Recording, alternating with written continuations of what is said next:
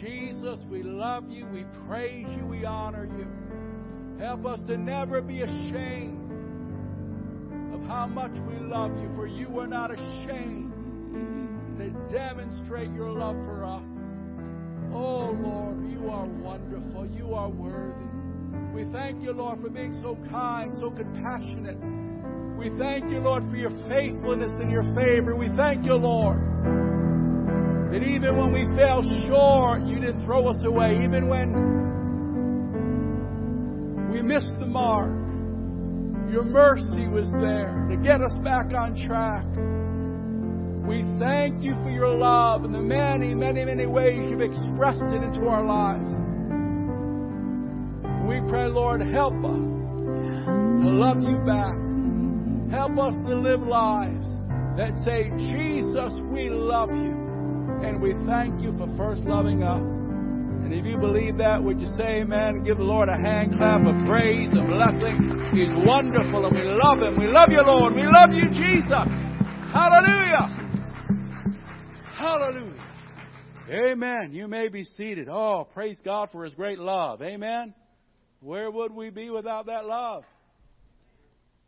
He loved us when we were unlovely. He chose to love us when we didn't even want him to love us. We just wanted him to leave us alone. Oh, the great love of God. And there's nothing more important than us telling the world that God so loved the world. Amen? And so that's why we get excited when missionaries come and share their vision and share their burden. Because as we lift them up in our prayers and as we support them with our gifts, they're going to run with the vision, they're going to run with the message to the ends of the earth, that all men might hear. And tonight we're blessed to have our missionary Dan Lamadou, and he'll be going. Him and his wife will be going to not Tokyo, but Japan, and there's a place where there's a lot of souls, amen. And there is a place where the harvest certainly is plenteous. And so, Brother Dan, come on up. Let's give him a big God bless you, and let's enjoy the word and the burden. Amen. All yours, brother. Thank you, Pastor. Well, good evening. No other name like the name of Jesus. Amen. What a wonderful thing to be in the house of the Lord. I know that we're kind of distanced and separated, but we are together. Amen. And together in worship and together serving the Lord. What an awesome evening it is. Well, my name is Dan Lamadou, and my wife, Paul, and I, as Pastor mentioned, have been called as missionaries to Tokyo, Japan. You might say, well, why Tokyo? Well, a little bit about myself. I was originally born in the Cleveland, Ohio area. That makes me still a Cleveland Browns fan, so you can either boo or have sympathy, whatever, maybe you're even with me in that. But anyway, I say that to say this. I grew up in Ohio, and there are 11 million people in the state of Ohio. However, in 2007, we came here to Florida. We came to pastor a church in Southwest Florida where we pastored until our transition back into missions. We'll tell you more about that in a moment. But in Florida, there are 21 million people, not just in the peninsula, but the entire state of Florida. If you were to add the entire populations of the states of Florida and Ohio together, it still would not equal the number of people in just one city, and that's Tokyo, Japan. There are over 36 million people that live in Tokyo. 1/4 of the population of the nation is there. And here's the more compelling statistic. Only 1/3 of 1% of those who are in Japan are followers of Jesus Christ. That means that 99.7% of those 127 million people in that nation not only don't know Christ, most have never heard the gospel in all of human history. Makes them the second largest never reached peoples group in all the world. And so we are called and compelled to go. Well, I want to put something up on the next slide here to show you. I think it's the next one after that here. We want to show you a little bit about the fact. Go to the next one if you would. There you go. If you would look with natural eyes, this is what you would see. How many have ever been to Tokyo? Maybe through the airport or something? It's a number of you. That's great. So if you know Tokyo, it's an amazing city. And there's a lot to see there. Lights and the people and the train system is wonderful. If you look with natural eyes, you see buildings, you see all sorts of industry. But I want you to look tonight with spiritual eyes at the nation of Japan. Go ahead and put that next slide up if you would, please. You say, well, it's blank. No, it's not. In the middle of that screen is a little white dot. I'm a geek. I'm a nerd. I actually counted pixels. That is 1/3 of 1% of the screen space that you're looking at. That's the spiritual light that is there as those who are followers of Christ. The rest of it is spiritual darkness, Buddhism and Shinto, and those that don't know Christ and are chasing after the things of this world. It is a need that is so compelling and so astounding. But the good news is that we serve a God who is able to do exceedingly abundantly above all that we ask or think. Amen? And because of that, we believe that God is able to do that. Not only that, but also we were there. I want to show you the next slide, which shows you pictures of our family when we were, you're right. Thank you, Jimmy. Appreciate it. Jimmy's keeping me on track tonight. So I appreciate that. So here's our point of that. We're going to ask you to pray with us. And the way we do this is this. The symbol that you're going to see, and it was going to lead into the Olympics this summer, but of course, 2020 has been a different year, and so the Olympics are now postponed until 2021. And so here's my request of you. Every time you see this Olympic symbol leading up to the 2021 Olympics now, how many would raise your hand and say, I'll be in prayer for Japan, I'll pray for Dan and Paula, and we'll believe God for revival. We'll believe God for the gospel to go forth. And we are just raising up an army of prayer warriors, because you may be sitting here tonight saying, well, what can I do? Your prayers are powerful, because this is not a human endeavor. This is a spiritual battle. And we believe that God is the God who gives victory. Amen? So we were there, as I mentioned before. We were missionaries for 11 years in Okinawa, Japan, which is an island that's about 1,200 miles south of Tokyo. So here are some pictures of our family in the traditional garb there. You see us there on the left. In the middle is our daughter, Danielle, and on the right is our son, Christian. We gave him a sword at that age for this picture. I'm not sure that was a good idea. He still likes swords to this day. But those kids have grown up. That was a few years ago. And as I mentioned, we came back to the States here and we pastored here for a bit. So I want to show you the next slide, which shows pictures of our kids now. Our daughter, Danielle, just graduated from Evangel University. She is a 2020 graduate. We had one of those 2020 graduations. And so we're proud of her and what God's doing in her life. And we just got the good news that Danielle has been approved to go with us for a 1-year MAPS assignment to Japan. So she's going to be going as well. And so she's raising her support as well to be able to join us and to be a part of that. And just God called her for that as the next step in her life. Our son, Christian, is also a 2020 graduate. We had 2 2020 graduates in 2020. He graduated from high school, and he is now enrolled as a freshman at the University of South Florida in Tampa, not too far from here. And he is there on an academic scholarship as well as the Bright Futures and a 4-year Air Force ROTC scholarship, because God's called him to be a career Air Force officer and then become a missionary after that. So the Lord's laid out the plan for his life. We're thankful, though, for this, that both of them love the Lord and they're serving Jesus. And so Paul and I originally, when we felt called to go to Tokyo and God specifically led us to this church, we didn't know Danielle was coming. And so we used to tell people that this is our empty nest strategy. We're going to move the nest 10,000 miles from home and see if anybody follows. Well, we've got one that followed. We'll see what happens if Christian maybe gets stationed nearby. But anyway, we're excited about what God's doing in their lives. So go to the next slide, if you would, please. I want to show you the picture on the right of Mrs. Yoshida. She's the one on the right, and tell you a little bit of a story about that. When we went to Okinawa, Japan, we were there. First, I was there doing youth and music. I was the associate, and then I became the lead pastor of the church. And we were ministering to the U.S. military members and their families. We love our military, love the fact that they have served and preserved the values and freedoms of this nation. In fact, is there anybody here that's served in our U.S. military that's here tonight? Just raise your hand if you would, please. Would you give them a round of applause? Thank you so much for serving. Appreciate it. Appreciate your service. We're very grateful. And so our ministry was to the military community, to their families. We were able to do a number of fantastic things that were there. But while we were there, we were looking at the Japanese around us that didn't know Jesus, and we said, we have to do something. And so we went to Tokyo. We flew up to Tokyo, and we went to the electronics district, and we kind of geeked around in there until we find an FM transmitter. And we found an FM transmitting unit, and then we needed something to receive it. So we bought a bunch of the little transistor radios. How many remember the old school transistor radios with the speaker in them and all that? And then we got some of the foam headsets with the wire strap on them. Anybody remember those from your Walkman days? All right. So we had a bunch of those, and we had them there, and we were doing translation. My translator was fantastic. She would get up at 5 o'clock in the morning, pray over the sermon notes, and I look over in the window, and she's like going at it. She's just preaching, and so she's translating into Japanese what we're preaching. And it was great, and we thought everything was going well until one of the Japanese guys accidentally unplugged his headphones from the transistor radio, which made the built-in speaker kick in, and we heard the Japanese baseball game that was coming through there. So we knew he wasn't listening to the message. So, Facebook wasn't the first on the scene of in-church technological distractions. So we super glued the channel to the right channel for all those radios, and we didn't have any problems after that. But as a result of that, we saw Japanese people that were coming to faith in Christ, and in a way that I'm going to talk about in a few moments. But one of those is Mrs. Yoshida. Mrs. Yoshida came in, and she went back home to her husband, and she pointed to something in their house, and she said, I want this out of our house. He said, what do you mean? She said, I'm a follower of Jesus now, and this can't be in our home. He said, this has been in our family for over 100 years. We can't get rid of this. She said, no, I'm following Jesus, and we can't have this here in the home. And what she was pointing to was something called a Japanese butsudan, which is a wooden cabinet that has the sticks in it with the names of deceased family members, and it becomes a prayer point of praying to the ancestors. And she knew that being a follower of Christ, she couldn't have that in the home. And so she persisted, and he finally said, if you'll find a way to put the names of those family members and preserve those somehow, then we can get rid of it. She said, okay, and she got a big family Bible. And she wrote the names in the front of that family Bible of all those ancestors. And we brought that wooden Butsudan to the church, and we put it in a Weber grill, and we tried to burn it. Now, I say try to burn it because how many know the works of the enemy are not easily destroyed? And sometimes there's a fight there. But it's amazing what you can do for the kingdom of God with some liquid accelerant. We were able to take care of that. So we saw that take place. And here's the greater miracle. A few months later, Mr. Yoshida was there in the back of the sanctuary around Christmas time, and I was able to lead him to faith in Christ as we stood there. And then later their daughter came to faith in Christ as well. So give God praise for that. It was just a wonderful time. And this is a video clip from her being excited that we're just coming back to Japan, even though we'll be 1,200 miles away. So just incredible what God has done there. But here's what we saw. When we were in Okinawa and we began to do this translation, we were in a Spirit-filled, Spirit-empowered environment. How many know the Holy Spirit is the greatest agent for evangelism in the world today?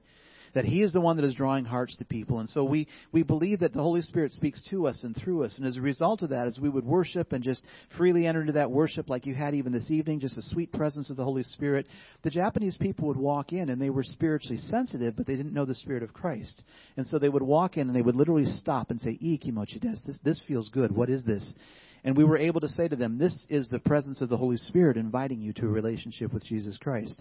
There was a tangible sense of the presence of the Holy Spirit was a powerful agent in bringing people to faith in Christ because it broke through all the logical barriers. They could tell there's something real here that I haven't felt before. We saw this happen even my daughter's baby dedication. Both of our kids were born in Japan, which made it fun in elementary school when they started telling people in the States here that they were born in Japan. And they said, well, you don't look Japanese. Biology comes later. Anyway, so we did a dedication, and basically it was just about family and children and all that. Well, at the end of the service, a Japanese woman came up, and she's over on my left here just weeping, and another Japanese woman, believer, came to her and prayed, and she received Christ right there because she just said, I don't know what I'm feeling, but it's like nothing I've ever felt before. And it was the presence of the Holy Spirit. I was in my office one day, and there was a knock that came on the door, and I opened the door, and there was one of my staff members with a Japanese woman. And the staff member said that she had been walking along the street, and she came up the hill, up a driveway, up another hill to come into a place she'd never been, to knock on a door, to meet people she didn't know, to pull us back outside, to stand out there and point up to the cross on the outside of that building and ask this question, what is that? She didn't even know what it was. But her next statement was astounding. She said, it drew me in here. She was walking along the street, and the Holy Spirit literally pulled her up with her attention on the cross to come in and ask what that was about. We told her what it was about, and there on that parking lot, she gave her heart to Jesus because of what the Holy Spirit was doing. So we praise God for the work of the Spirit. And so I am unashamedly a Spirit-filled, Spirit-empowered believer because I believe the answer for Japan is to encounter the reality of the Holy Spirit and the reality of the love of Christ and the power of God at work. And as we do that, we see God working in powerful ways to be able to communicate that message. Now, I want to tell you another story. It'll seem like a detour, but it'll make sense in a moment. It goes back to 1907. How many of you were alive in 1907? Put your hands down. Were you alive? I'm messing with you. You have one right here. You got a live wire right there. All right. So 1907, 7 years before the Assemblies of God was formed, and do quick math. 5 years, if I'm correct, 5 years before this church was formed. Is that what I heard somebody say? Or was another church? George, will you tell me? 1912 or something. Anyway, so we'll do the math later. We'll figure it out. When was this church started? Early 1900s. Yeah, I think it was. Anyway, so I digress. We can look it up later, Google it. I don't know. Anyway, in 1907, a young woman by the name of Lydia Lindsay went to a place called Sendai, Japan as a missionary. She was part of the student movement that was caught up in her. She was in her late 20s, and she just felt compelled to go and do something for Christ. She went there, and she became a teacher at a school that was established as an evangelical school, but a school that would train young Japanese women in a culture and a society when women were not elevated. They would give them an education. They would teach them about art and literature and music, and they would also tell them about Jesus Christ. And that was at a place called Miyagi Girls School. You have a picture of it here, one of the dorms from back then. And at Miyagi Girls School, this was taking place. In the first 25 years of this ministry, 50 out of the 51 girls who graduated gave their hearts to Christ. There was such a powerful ministry that was going on there. Well, something called World War II came along. When World War II happened, Lydia Lindsay was on the last ship that left Japan before Pearl Harbor was bombed. She left Japan, and immediately after the war, Lydia Lindsay felt so compelled to go back to Japan. She got on a ship, and in her 60s, she went back to Japan, back to the Sendai region, continued to help. Some of the buildings had been bombed, and she helped to rebuild and helped to work together. And this part of the story shows me this. You see, we have a lot of brokenness and division in our country right now, but there is nothing like the reconciliation power of Christ. There's nothing like the blood of Jesus that bridges that gap, and the love of Christ that bridges that gap, that breaks down those barriers and those walls. And so it was amazing to see what God was doing in that situation. And so as we saw that, or as she saw that taking place, Lydia Lindsay was awarded in 1951 one of the highest awards given to a citizen by the Emperor of Japan. She actually held court with the Empress of Japan. Why do I tell you that story? To tell you this one. Fast forward to March 2011. There was a 9.0 earthquake that struck off the coast of Sendai, Japan, that same region. When that happened, there were waves that washed 30 miles or 6 miles inland that were 30 feet high. 20,000 people were killed. 10,800 were from this region. This just happened in 2011. In fact, I was up in Jacksonville. I shared this story in a church, and a man came to me afterwards, and he said, I had a business in that area. He said, after that tsunami took place, he said, I buried 50 of my employees that were killed in that tsunami. And so it was an incredible disaster that was going on, and our hearts were moved for the Japanese people. We were praying that somehow that those seeds that were planted in that region all those years ago would produce fruit of people that were now with Christ in eternity, that the hopelessness that was there, the destruction, the devastation would be met by the love and the power of Christ. As we prayed that prayer, I was able to lay my hands on this trunk that we'll show you, that was the trunk that Lydia Lindsay took with her when she went to that region, and then that she brought back with her afterwards. The reason I was able to lay my hands on this trunk, over 100 years old, is because that trunk was in our dining room. And the reason the trunk was in our dining room is because Lydia Lindsay is my wife Paula's great-great-aunt. For 4 generations, there has been someone from her family that at one time or another has been in Japan serving as missionaries. And so we are believing that this is the time, this is the season to figuratively fill that trunk with a harvest of souls, of people that are coming into the kingdom of God, that will know Christ, that will be followers of Him and spread the gospel throughout their nation. We're asking you to pray and to believe that with us. And so what we're going to be doing there is this. We've been asked to serve by Jeff Hartensfeld, who is the regional director for Asia Pacific. We've been asked to serve as the lead pastor of Yokota International Christian Assembly, and we'll be pastoring that church. And the next slide shows the areas of focus in that ministry. Yokota Air Base is a military base, a U.S. military base that's right across the street. And so we have a ministry to the military members that will be there. Also, it's an international city. There are people from all over the world that come to Tokyo, and especially that region. And here's what's cool about ministering to people in an international setting like that.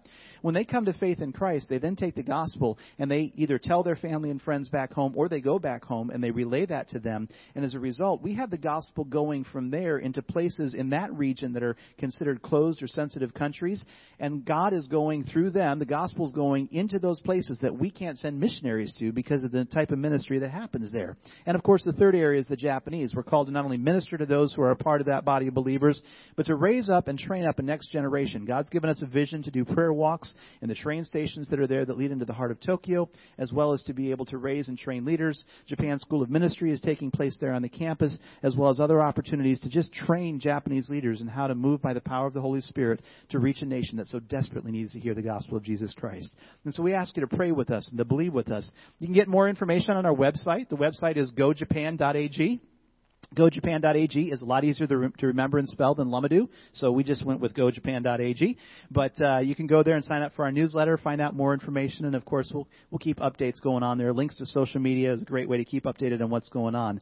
But we appreciate your prayers because, as the last slide shows, we do believe that there's something that God is doing and that He's working in Japan. We're joining a team of people and a team of a small group of believers there in Japan, but they are mighty in faith and believing God for the salvation of their nation. And so we know God is able to do exceedingly abundantly above all that we ask or think. To Him be glory in the church now and forever because of His grace and His power at work. And so we thank you for standing and believing with us. Amen?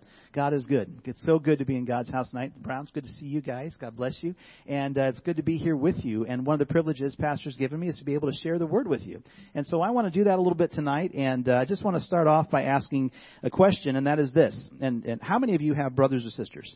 Raise your hand, whether they're still with us or not. But you grew up in a home where you had brothers and sisters. All right. So I'm going to ask you this question. Did you ever give them something called the silent treatment? Everybody know what I'm talking about with that? You get mad at somebody and you want to give them the silent treatment, and so you basically say nothing to them, and they talk to you and you ignore them. Not only do you ignore them, you pretend they don't even exist in that space where you are. And so that's one of the ways of irritation and one of the ways to kind of get at somebody. And so as a child, when I was upset at my sisters, I have two sisters. They're twins. They're identical twins. They're about 3 years younger than me, and they even had their own language when they were young. They were so close. And so if I wanted to kind of get at them, I would just ignore them and pretend they weren't there, and then they would sometimes do that to me. And this was our little punishment for each other. Thankfully, we've grown out of that. So anyway, last year. Anyway, no, just kidding. So this is a way that sometimes silence can be so difficult. And I want to refer to another silent period there. And it was called the silent years, that were the 400 years of silence that were given to that intertestamental period between the Old and the New Testament. You see, during that time, there was not a great prophet that rose up. There wasn't someone that was speaking to the people of God. And so there was this seeming silence that was there. But even though there was a seeming silence, there were still things that were going on. We'll go ahead to the next slide there and show that. This silent period was taking place. We'll go to the next one there. We're just going to do a lot of next. So go to the next one. Jimmy and I have not rehearsed this, so forgive me for a little bit of a delay there. And then one more there. So here are some things that were going on in the intertestamental period. So what was going on is that many Jews had returned from the Medo-Persian Empire, and so there was a gathering of people that were there, and the temple was rebuilt during this time. And then there was a moderate level of revival that happened under Ezra. There was some resurgence of people that were wanting to see some things take place. They still did not live as God had instructed them, as you see on the slide. And by the way, I'm going to have slides tonight. Some of them I'll just flash up there and we'll move on, or we might even skip, because I'm not going to give you the whole load tonight, because it's probably about 2 sermons in one. This is a teaching, but I felt specifically led to focus on a couple of points for us this evening that directly apply to the heart of God and how we can walk in this. And so look what was going on here. The Israelite men mistreated their wives. They married women who didn't follow the Lord. They refused to honor God with their giving. And meanwhile, the priests rejected the temple and their responsibility to teach God's laws. And so there were a lot of negative things that were going on there. And at this point, something was taking place that there was a hunger and a desire for God to speak. Now, I want to ask you on a personal level, have you ever felt like God was giving you the silent treatment? Like God wasn't speaking. Have you ever gone through a period in your life where you're like, I'm praying, but God, I'm not hearing God. I'm not hearing anything. God, where are you? Now, a couple of things on that. First of all, how many of us know that God does play a little game that we used to play as children called hide and go seek? Anybody know that? Because God will at times pull himself away so that we press in deeper, so that we press in more, so that we press in further. Sometimes as we grow in our faith, we mistake the silence of God for a dispassion of God. But it's the opposite. It's his call for us to press in and come closer. The silence of God is a call for us to draw near, and he will draw near to us, as the Scripture says. And so at those times and those seasons, and we are going through a season, I will not call it an unprecedented time, because enough people have called it that, so we won't even refer to it that way. But in this season that we're in of life right now, people are looking for answers. They're looking for the voice of God. And sometimes they bemoan the fact that we don't hear from God, but it's because God really wants us to draw deeper and to step closer to him and draw near to him and to worship him. And then suddenly you receive a word from the Lord. Maybe it comes because someone speaks to you and they share a word that God's given. Or maybe you're praying and God just speaks. Maybe you're reading the Scripture and some passage, maybe even a phrase, just leaps from the Scripture, and you know God has spoken to you. How many have had a time in your life when you've been just searching and going through something, and God either sends someone or speaks through Scripture or says something, and you know, yes, God, you just spoke. You just gave me an answer. I just heard from heaven. What a powerful moment that is when we hear from heaven. How marvelous it is when this prophetic word breaks through the silence. And I want to talk to you tonight about the prophetic voice and how God breaks through the silence with a prophetic voice. A couple of scriptures. Proverbs chapter 25:11. I think we've got slides for these. It says this: like apples of gold and settings of silver is a word spoken in right circumstances. Like apples of gold and settings of silver is a word spoken in right circumstances. How precious that right word at the right time in the right season truly is. It says in Proverbs 15:23, a man has joy in an apt answer, and how delightful is a timely word. And here's what I want us to know tonight, that God is not silent. I'm going to say it again. God is not silent. Why don't you just say it out loud with me?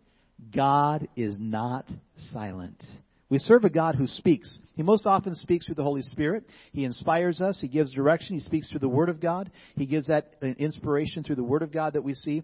And when this takes place, when God speaks, we see something happen, and it's this moment where He speaks. But there are other times where there's a prophetic word, where God just speaks through someone or through a spokesman or spokesperson that's able to communicate that message. And you and I long for God to speak. Our brothers and sisters in Christ long to hear a message from the Lord.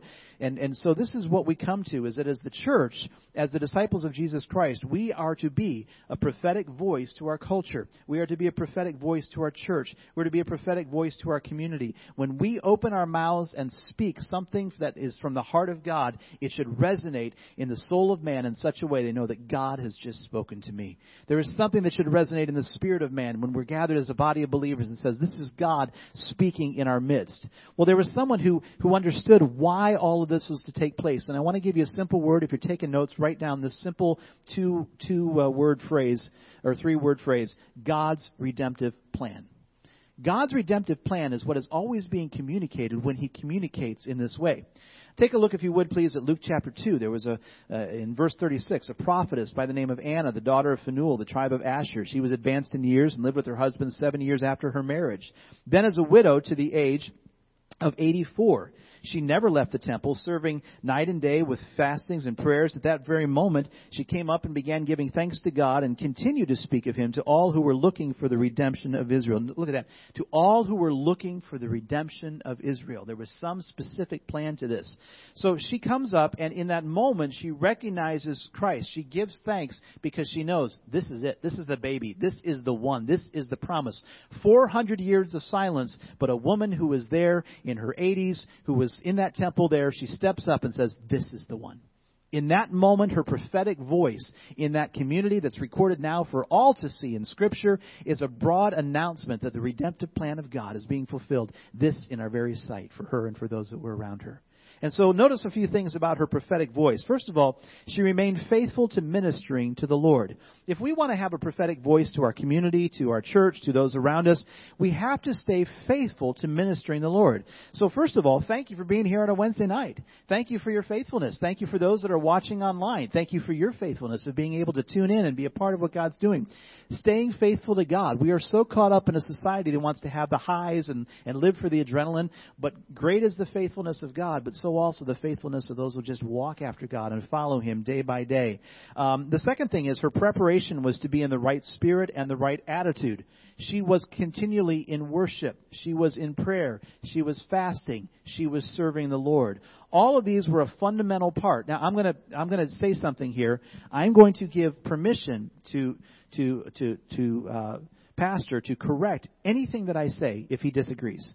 And the reason I'm doing that is because he is the pastor over this house, and I'm going to say some things that I don't want any awkwardness. You feel free to correct it. But here's the thing. We need to have a prophetic voice in our community, but especially in Pentecostal circles, sometimes the prophetic gets a little weird when people use the term prophetic, okay? Anybody ever seen some weird stuff, okay? Just some crazy things that go on. So here's the thing.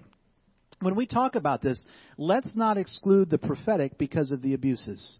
Let's understand that God still speaks to and through His people. But in this, sometimes people will say, well, I'm a prophet, or I want to be a prophet, or they'll self-claim this gift, but they're not faithful in ministering and serving the Lord. They're not humble. They don't stay devoted to the spiritual disciplines, and it becomes an emotional roller coaster that is there, more so than God often speaking. And so the important thing for us, if we want to be used when we walk out of these doors and go into our community, if we want to be used when that family member or friend picks up a phone and calls us and says, I need some words, I need some advice. If we want to be used when we're walking through the grocery store and God just stops us and alerts us to step and to slow down in that moment and have that conversation. If we are going to be used as the people of God who have a prophetic voice, we must practice the disciplines that prepare us to be the vessel of God in that moment and that time. And as we do that, God is able to use us and able to step into that moment. She was also speaking a prophetic word to a specific group of people, and they were open to receive the word. Now, I want to look at the context of that. She was aware of the spiritual nature of this. And I'm not going to get a lot into this, so we're going to skip over that. But basically, how many of us know, according to 1 Corinthians, that God's Spirit speaks to our spirit, okay? Can we understand that His Spirit speaks to our spirit? We could get into the proof text and discovering this and all this, but I just want to kind of understand that tonight. But here's the big thing I want to focus on tonight, and this is where I think it really really breaks down and applies to us. 1 Corinthians chapter 12, verses 1 and 2. And Jimmy, we're looking at this part that says the God who speaks is not a mute idol. Okay, and it picks up that scripture at 1 Corinthians chapter 12, verses 1 and 2. It says this, "Now concerning spiritual gifts, brethren, I do not want you to be unaware. You know when you were pagans, you were led astray to the mute idols, however you were led." I want you to notice the label that Paul puts on the idols. Imagine you're Paul. Imagine you're walking around the city and you see idols. You see these objects to which people are praying, objects which people will venerate and put upon their mantles or they'll put by their door. In Japan, they had the shish dogs that would be on either side. One had an open mouth, one had a closed mouth, and supposedly the good spirits were let in by the one with the open mouth, and the bad spirits were kept out by the one with the closed mouth. My question was always, what would happen in your home if you mixed up the placement of the two? I don't know. It could be trouble. But anyway. But these types of things, or you go to places where there are idols, they're made of wood, they're made of metal. Of course, we know Ephesus, there was a great deal of a silver idol making that was going on. And so idols that were around in that time, Paul looks at these and he could have used any term for the idols. I want you to understand the importance of this adjective. He could have used any term. He could have said that you have these powerless idols. You have this stupid idols. You have these weak idols. You have these man-made idols. You have these whatever. But he chose a specific word. The word he chose was the word mute. You are worshiping a God who does not speak to you.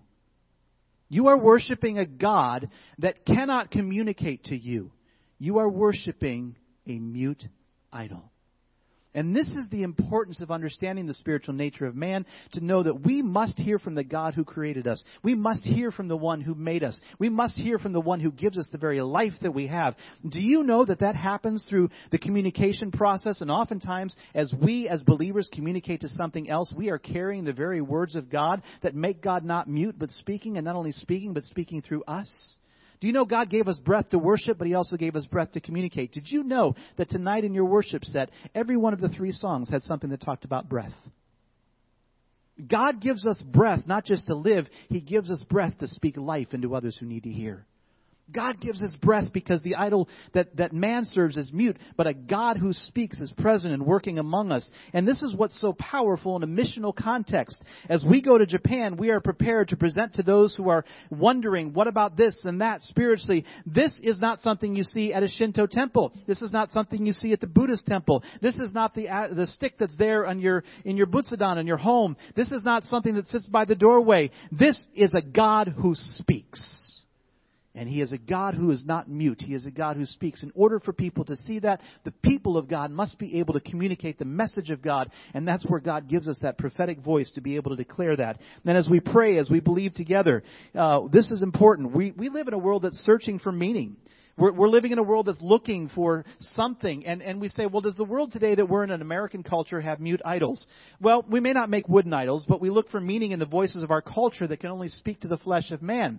They can speak to the soul of man. They can speak to the intellect, to the emotion, to the volitional, voices that can move us to action, voices that can move our hearts, voices that can make us think. But we do not have voices in our culture outside of the community of God that speak to the spirit of man. And because of that, all of our idols that we have placed before us are nothing more than mute idols.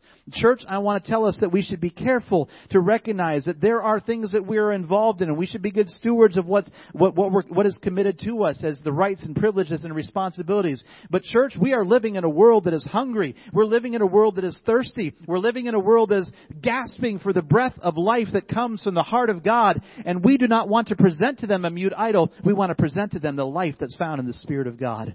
And so those idols that we have are idols like politicians and government. How many know that politicians say a lot of things? There's a lot of breath there, usually very warm. And so we have all of this that comes, and you say, well, how can they be mute? They're saying so much.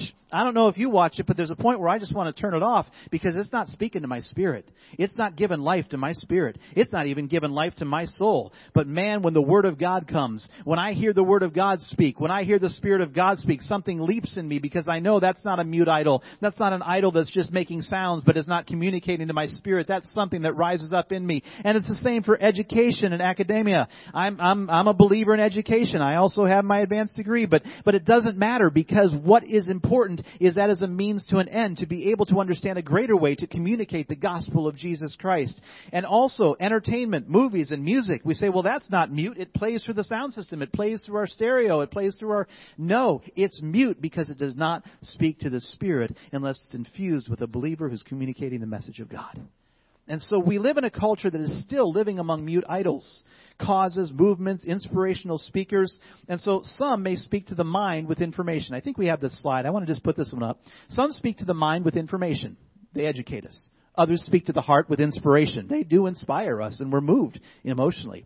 Some will speak to the will with motivation to change the inclination. We will incline ourselves to act differently because something a motivational speaker says. But only God can speak to our spirit in inspiration and literally breathe into us the life that comes from the living God. And so this is why it's important that we have this breath. And so the Holy Spirit is at work. And if you look at 1 Corinthians chapter 12, he says, "Now concerning spiritual gifts, brethren, I do not want you to be unaware. You know that when you were pagans, you were led astray to the mute idols." There it is. However, you were led. "Therefore, I make known to you that no one speaking by the Spirit of God says Jesus is accursed. No one can say Jesus is Lord except by the Holy Spirit. Now, there are varieties of gifts." And let's put the next slide up there. Let's see here. Yeah, we're going to just walk through this. Varieties of gifts. These gifts are the word charisma. Okay? And what this is a gift of favor without merit of the receiver. Paul says of the same Spirit. Here's what we gain from it. It's on the slide there. This speaks to us in that the gifts are given without merit. Right now, you might exclude yourself from this and say, well, God doesn't really want to use me to have a prophetic voice to people and to the world and all these things. Yes, He does. Because it's not something you manufacture. It's something that's a gift that's given to God. That word in that right season, that ability to speak into somebody's life. And so this speaks to the people of God to be reminded that whether we're here or whether we're going to another country across the world, that God is speaking through His people, and He is the one that is the giver of these gifts. There are varieties of ministries. The Ecclesia, the service that executes the commands of another, that we're called to serve. The next slide points that out, that we're called to serve with these gifts. The purpose of the prophetic voice is not to draw attention to ourselves, but to serve the redemptive purposes of God. And so we have to have a heart that says, Lord, I'm here to serve you. When's the last time you went into a grocery store and said, Lord, I'm coming into the store to serve you and your purposes? Now, I'll confess, there are many times I don't do that. I'm there to get the frozen yogurt, especially at Publix, all right? That's why I went in. That's my focus. I know where it is. And then they rearrange the store, or I move to a different area, and they've changed the layout, and I've got to figure all that out. And then I go there, and I find it, and I got to pick which one I want. And I'm trying not to be that guy that stands with the door open so it all fogs up, but I really can't see it. And then I'm trying to, this. And all of a sudden somebody comes and says something to me, and I'm like, yeah, because all I got in my mind right now is that double chocolate fudge brownie frozen yogurt that's in there calling my name. And that's it. That's all I'm focused on. And then there's an opportunity to serve the Lord. There's an opportunity to speak to someone. There's an opportunity to let God use you in that moment. And that has to be our heart. It says there are varieties of gifts. The word we get the word energy from, the working of power on someone's behalf. It's God who's doing the work, but each one is given the manifestation where it's revealed or made known. Those things that are hidden are made revealed. So there are three categories of the prophetic: the office of the prophet, which I'm not going to talk about a lot tonight; the operation of the prophetic as a gift, which is 1 Corinthians 12, where we just read some of this, is one of the gifts of the Spirit that is there. But the third area I want to focus on, and it's this. It is this area of how God speaks to us as the overflow of the prophetic. The overflow of the prophetic when we love God and boldly declare His word through the power of the Holy Spirit. 1 Corinthians 14, verses 1 through 5. Take a look if you would, please. It says, "Pursue love, yet desire earnestly spiritual gifts, but especially that you may prophesy. For one who speaks in a tongue does not speak to men but to God, for no one understands, but His Spirit He speaks mysteries. But one who prophesies speaks to men for edification and exhortation and consolation. One who speaks in a tongue edifies himself, but one who prophesies edifies the church. Now I wish that you all spoke in tongues, but even more that you would prophesy. And greater is the one who prophesies than one who speaks in tongues, unless he interprets, so the church may receive edifying." The church has a role today. The role of the church is to speak what God is communicating to the people around us. The role of the church is to share the love of Christ, to be able to communicate that. And so we're called to prophesy. We're called to declare that. And so this is what is so important for us to recognize, is that God is working through us in a powerful way. The church the slide shows that the church has a role in the world today. We are to be a prophetic voice to a lost world of God's redemptive plan. Let me say that again. We are to be a prophetic voice to a lost world of God's redemptive plan. I want you to think for just a moment. What if no one ever told you about Jesus? What if you did not even know the gospel? What if you walked up to a building and looked at a cross and had no idea what it meant? You had no idea that the one who hung on that cross gave his life that we might live. You have no idea that on that cross flowed the blood that gives us life and healing and strength and power. You had no idea that the one who was on that cross was then laid into a grave, that he died that we might live. How many remember that old song, Lord, I lift your name on high? It's not that old, but Lord, I lift your name on from high. He came from heaven to earth, from the earth to the cross to the grave to the sky. Lord, I lift your name on high. What if you didn't know that he was raised up to life? What if you didn't know that he ascended and sits at the right hand of the Father, ever interceding for us? What if you didn't know? Someone told you. But you see, there's a part of that song that's missed.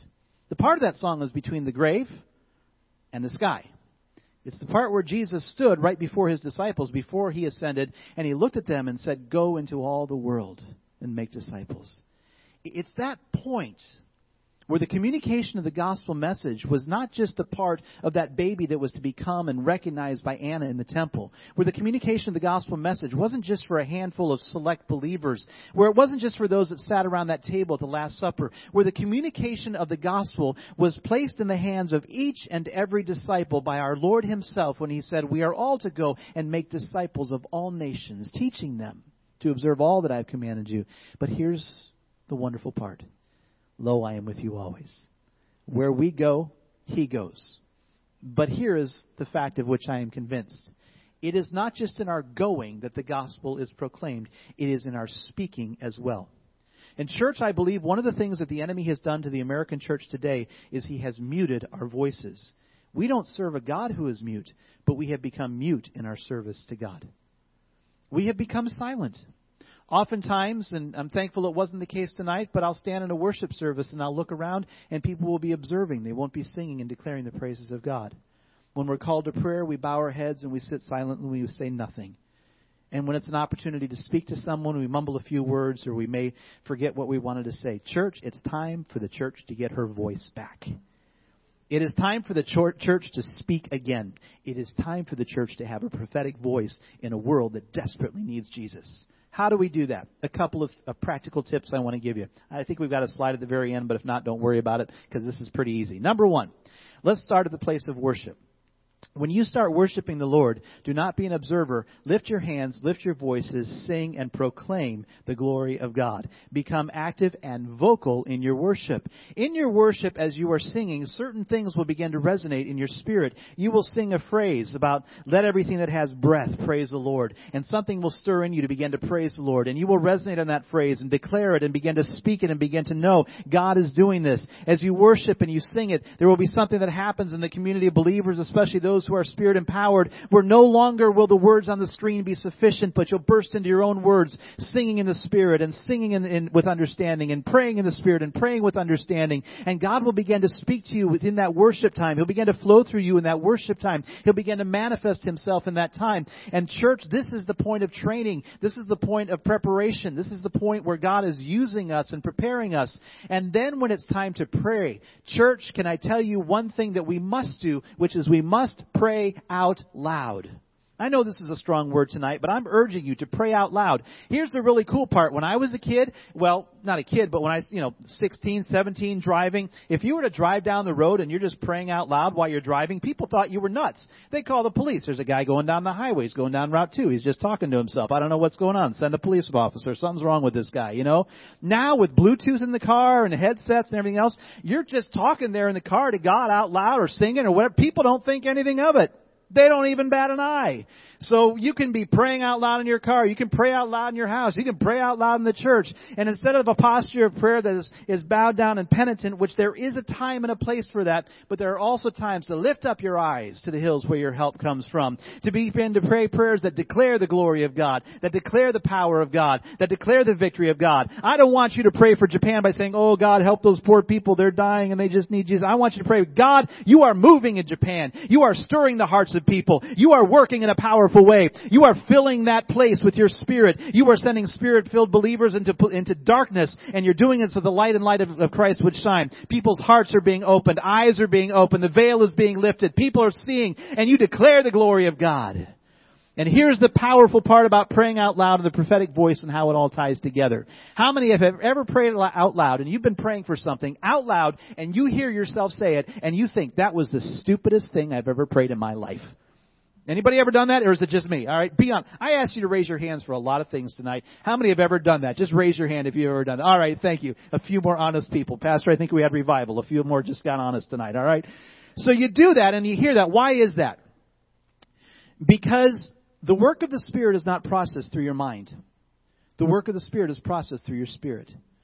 And when you pray and you begin to hear those words, your spirit is processing them as well. And if it aligns with the Word and the will and the purpose and the Spirit of God, you're going to know, and it's going to resonate. And you'll begin to pray, and you'll latch onto that, and you'll declare it, and you'll continue to pray, and you'll continue to do that. And you sense something that you might even sense in this room right now, and that is the manifest presence of the Holy Spirit and the stirring of His Spirit that happens. And when you sense that, and the next time you're standing in Publix at the frozen yogurt session with a door open and it all fogging up, looking at that chocolate fudge brownie yogurt, and you sense the presence of God, you know it's time to close that door, look around, because God's given you a word to say. You have a prophetic voice. It's time to speak it. It's time to use it. May God give us a prophetic voice where we are today. May He give us a prophetic voice in this community. May He give us a prophetic voice in this season in our nation when people are talking and the news heads are talking and the politicians are talking, but we have a lot of mute idols, and the world is looking for a church that speaks with the power and the message of a living God. And in this day, may we also take the power of the Holy Spirit across this land and across the sea and to every nation, every tribe, every tongue, that they too might hear the prophetic voice of a God who speaks and says to them, I love you, I know you, I'm calling you by name, I gave my life that you might live, and I offer you new life that's found only in Jesus. When we declare, then people will respond to the prophetic voice of God at work in the world today by His Spirit and His power, all to the glory of God in Jesus' name. Pastor, come if you would, please.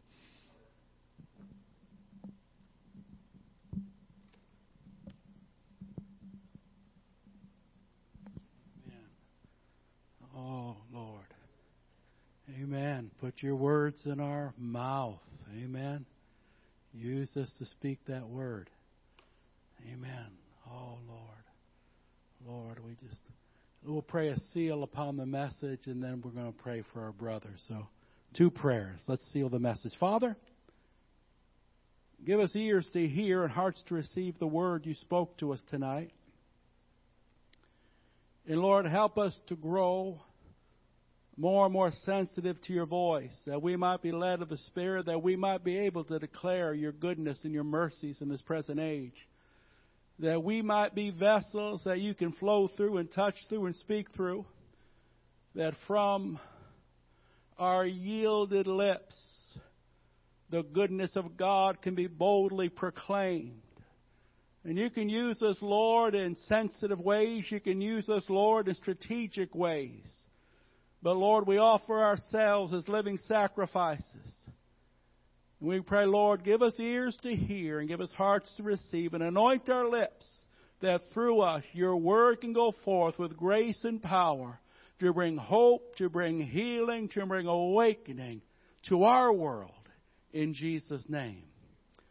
And now, brother, why don't you just stand and face the people? Let's lift our arms towards our brother. Let's pray for Brother Lamadou. Father, in the name of Jesus, we thank you for our brother and his wife and their family as they go. Roshatando robotoko, rashatakendo rotokai. Father God, open doors that will amaze them. Open many doors that will amaze them. Give them favor beyond their wildest dream. And Father, use them not just to touch a few, but use them to reap a great harvest. Use them to bring in large nets of souls into the kingdom. Oh God, a fresh anointing, a fresh mantling of your Spirit upon them. And let the word go forth with the demonstration of your power. Let the word go forth with mighty demonstrations of signs, wonders, and miracles, that men would believe and see the reality of the risen Christ. Father, use them in a great way. Meet all their needs, Father. Begin to supply all the budgets. Begin to send in the money. Begin to work everything in place, Lord, all the logistics. sticks. And Father, we pray, give them your vision, to give them a deposit of faith to believe for great things. And Father, use them to reap a mighty harvest in this hour in Jesus' name. And all God's people said, Amen. Amen. Lord bless you. He's got a table in the back, so see the table and give him a God bless you and have a wonderful night. Don't forget your offering in the back, and bless our brother. Write it down so we can give him all his money. Amen? All right. See you on Sunday.